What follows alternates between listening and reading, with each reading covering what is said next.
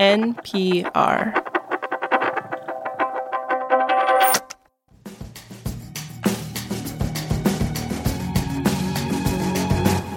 Darian Woods.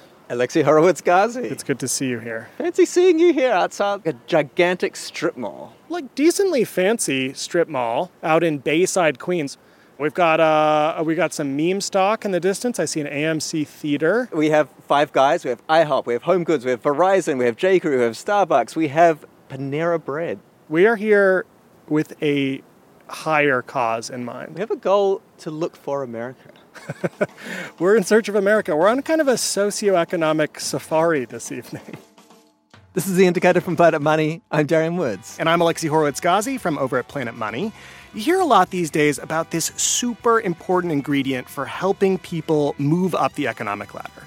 And that idea is economic mixing, when the rich and the poor and the middle come together to make friends. But is this real, and can we see it happening out there in the world? In the economic savannah. Exactly. So today on the show, where do Americans actually come together to make pals across socioeconomic lines? We're going to get out into the field after the break. Support for NPR and the following message come from our sponsor, Whole Foods Market. Taste the Mediterranean through March 19th with savings on animal welfare certified bone-in beef short ribs, sustainable wild-caught sockeye salmon, and more regionally inspired selections. Find sales on robust handcrafted Parmigiano Reggiano, charcuterie, and ground lamb. Plus, visit the bakery and grab a delicious olive boule bread. Taste the Mediterranean at Whole Foods Market. This message comes from NPR sponsor Comcast Business. Is it possible to get business internet you can really rely on? It is with Comcast Business, keeping businesses of all kinds up and running with a network powered by 99.9% reliability. Plus, advanced security to help outsmart threats to your data, and 24/7 customer support to help anytime. With Comcast Business, reliable business internet isn't just possible, it's happening. Restrictions apply. Actual speeds vary. There is a growing body of evidence that living in a neighborhood with a lot of friendships across income levels matters a lot for social mobility. We've previously covered this research, which was led by economist Raj Chetty. But that raises the question, where does this social mixing actually happen? And we started our research in that strip mall because of what we heard from Maxim Massenkoff. Maxim is an assistant professor of economics at the Naval Postgraduate School. Hey, Darren. Hi, how are you? Maxim and his co-author Nathan Wilmers noticed that during the pandemic, Google, Apple, and Meta were releasing huge amounts of location data from people's cell phones. This was meant for public health reasons, but they thought they could use it to answer economic questions as well. It's just really amazing that you could see where people are going. And so we wanted to use this data to just look at where people basically are most likely to encounter somebody who is different from themselves. And before you start wrapping your phone in tinfoil, they didn't have access to specific individuals' locations. They could just see how many people from various neighborhoods were in a particular location. So how many people from a wealthy neighborhood were at a park, or how many people from a low-income neighborhood were at a movie theater. Maxim and his co-author divided people into 5 groups based on how wealthy their neighborhoods were. And then they looked at schools, fast food restaurants, transport centers, and they ranked the locations by how much you saw a mix of people from different neighborhoods. The first thing I was really curious to look at was churches, because religious institutions are open to everyone. And we found that churches actually tend to isolate people a little bit more than their typical visit to something like, say, a retail store or a restaurant. Out of all the categories, religious institutions had a pretty low amount of mixing, though supermarkets were lower. It was somewhat surprising, but one of the things we can see in the data is how far people are traveling to go to church. And people just tend to go to churches that are nearby. And so proximity is just going to explain a lot of why people are isolated in their daily activities. Okay, so it sounds like things that are more local tend to be a bit more self-segregating in terms of income and class levels. And so I'm trying to think, like, where do people go out to a destination? I don't know, like a baseball game at a stadium? I don't know, something like that where people are kind of making an effort to go on a big trip. Yeah, so sports look really good, and also travel. There's a lot of hotel chains like the Marriott, which is going to attract people from a lot of different income groups.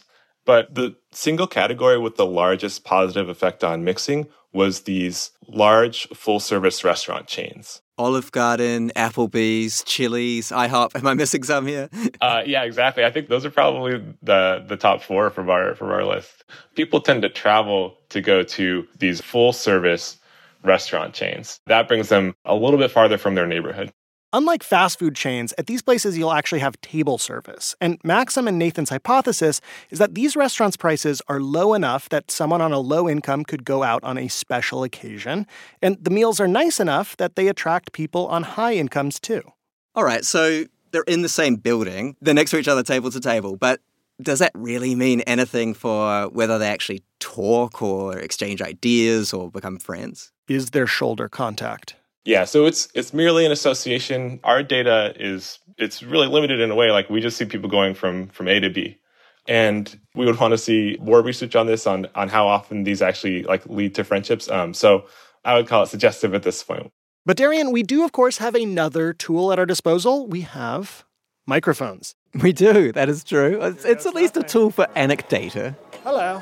And so, about a week ago, you and I decided to test out this hypothesis in the real world, in Bayside, Queens, at an Australian-themed chain restaurant that I at least was surprised to hear you had never been to before, given that you're part Australian. I am part Australian, but I'm also vegetarian, so the Outback Steakhouse didn't sound so appealing, but I will do anything for economics, so we made the pilgrimage.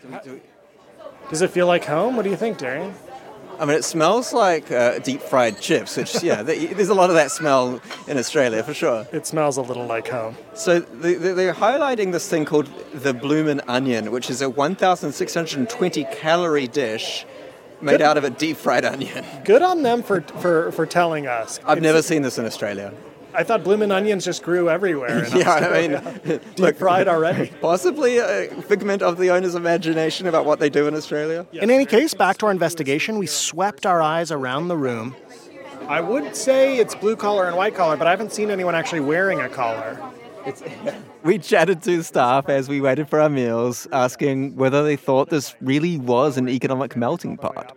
We asked our waiter, Veronica Hughes. Oh, yeah, I definitely see people of all sorts of financial backgrounds coming in and eating.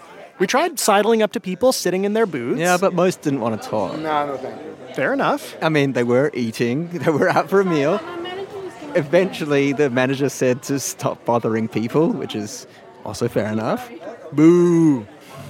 So we had to strategize how to continue our research from our booth. We had a lot to chew over.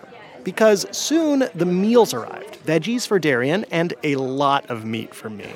18-ounce bone-in ribeye with mushrooms as well as grilled onions on the side. And we also have a baked potato with chives, sour cream, and butter. And we also got a birthday. After a disturbingly filling meal, we left. Bye, guys. Thank you.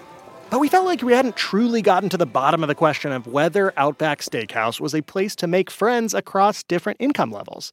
So we loitered in the parking lot, staging a stakeout out the back of the Outback Steakhouse. Walking out of the restaurant was Julia D'Antonio, a paralegal. And we were pretty relieved. Julia was a trove of anecdata. You know the TV show Cheers? Absolutely, where everybody knows your name. Yes, honestly, that's how I feel. And a lot of people come here because that's the way they feel. Have you met folks from kind of like different socioeconomic backgrounds at the bar when you're kind of hanging? Absolutely. So what's really interesting is I've actually met some physicians, right? Right, so some doctors, so pretty high rollers. Yes, but however, just regular folks, social workers, people like me, secretaries, nurses, engineers, a variety of people, yeah. Have you ever met up with somebody afterwards that you met in the Outback Steakhouse? Oh, yes, yeah. I made friends here for sure, yeah. So, which, that's a really good thing, right? And it's a good thing, not just because friends are amazing.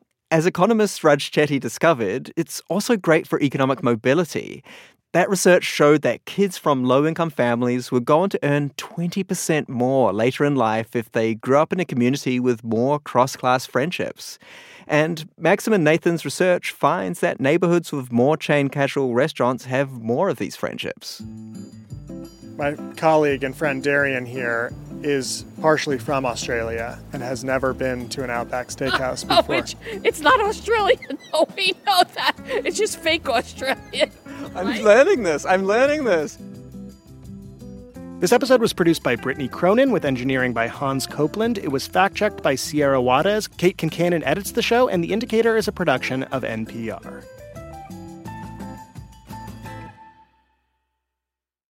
This message comes from NPR sponsor ShipBob. Brands partner with ShipBob to scale from zero to a multi-million-dollar company. Need global fulfillment centers and real-time inventory data? Get a free quote at shipbob.com. ShipBob.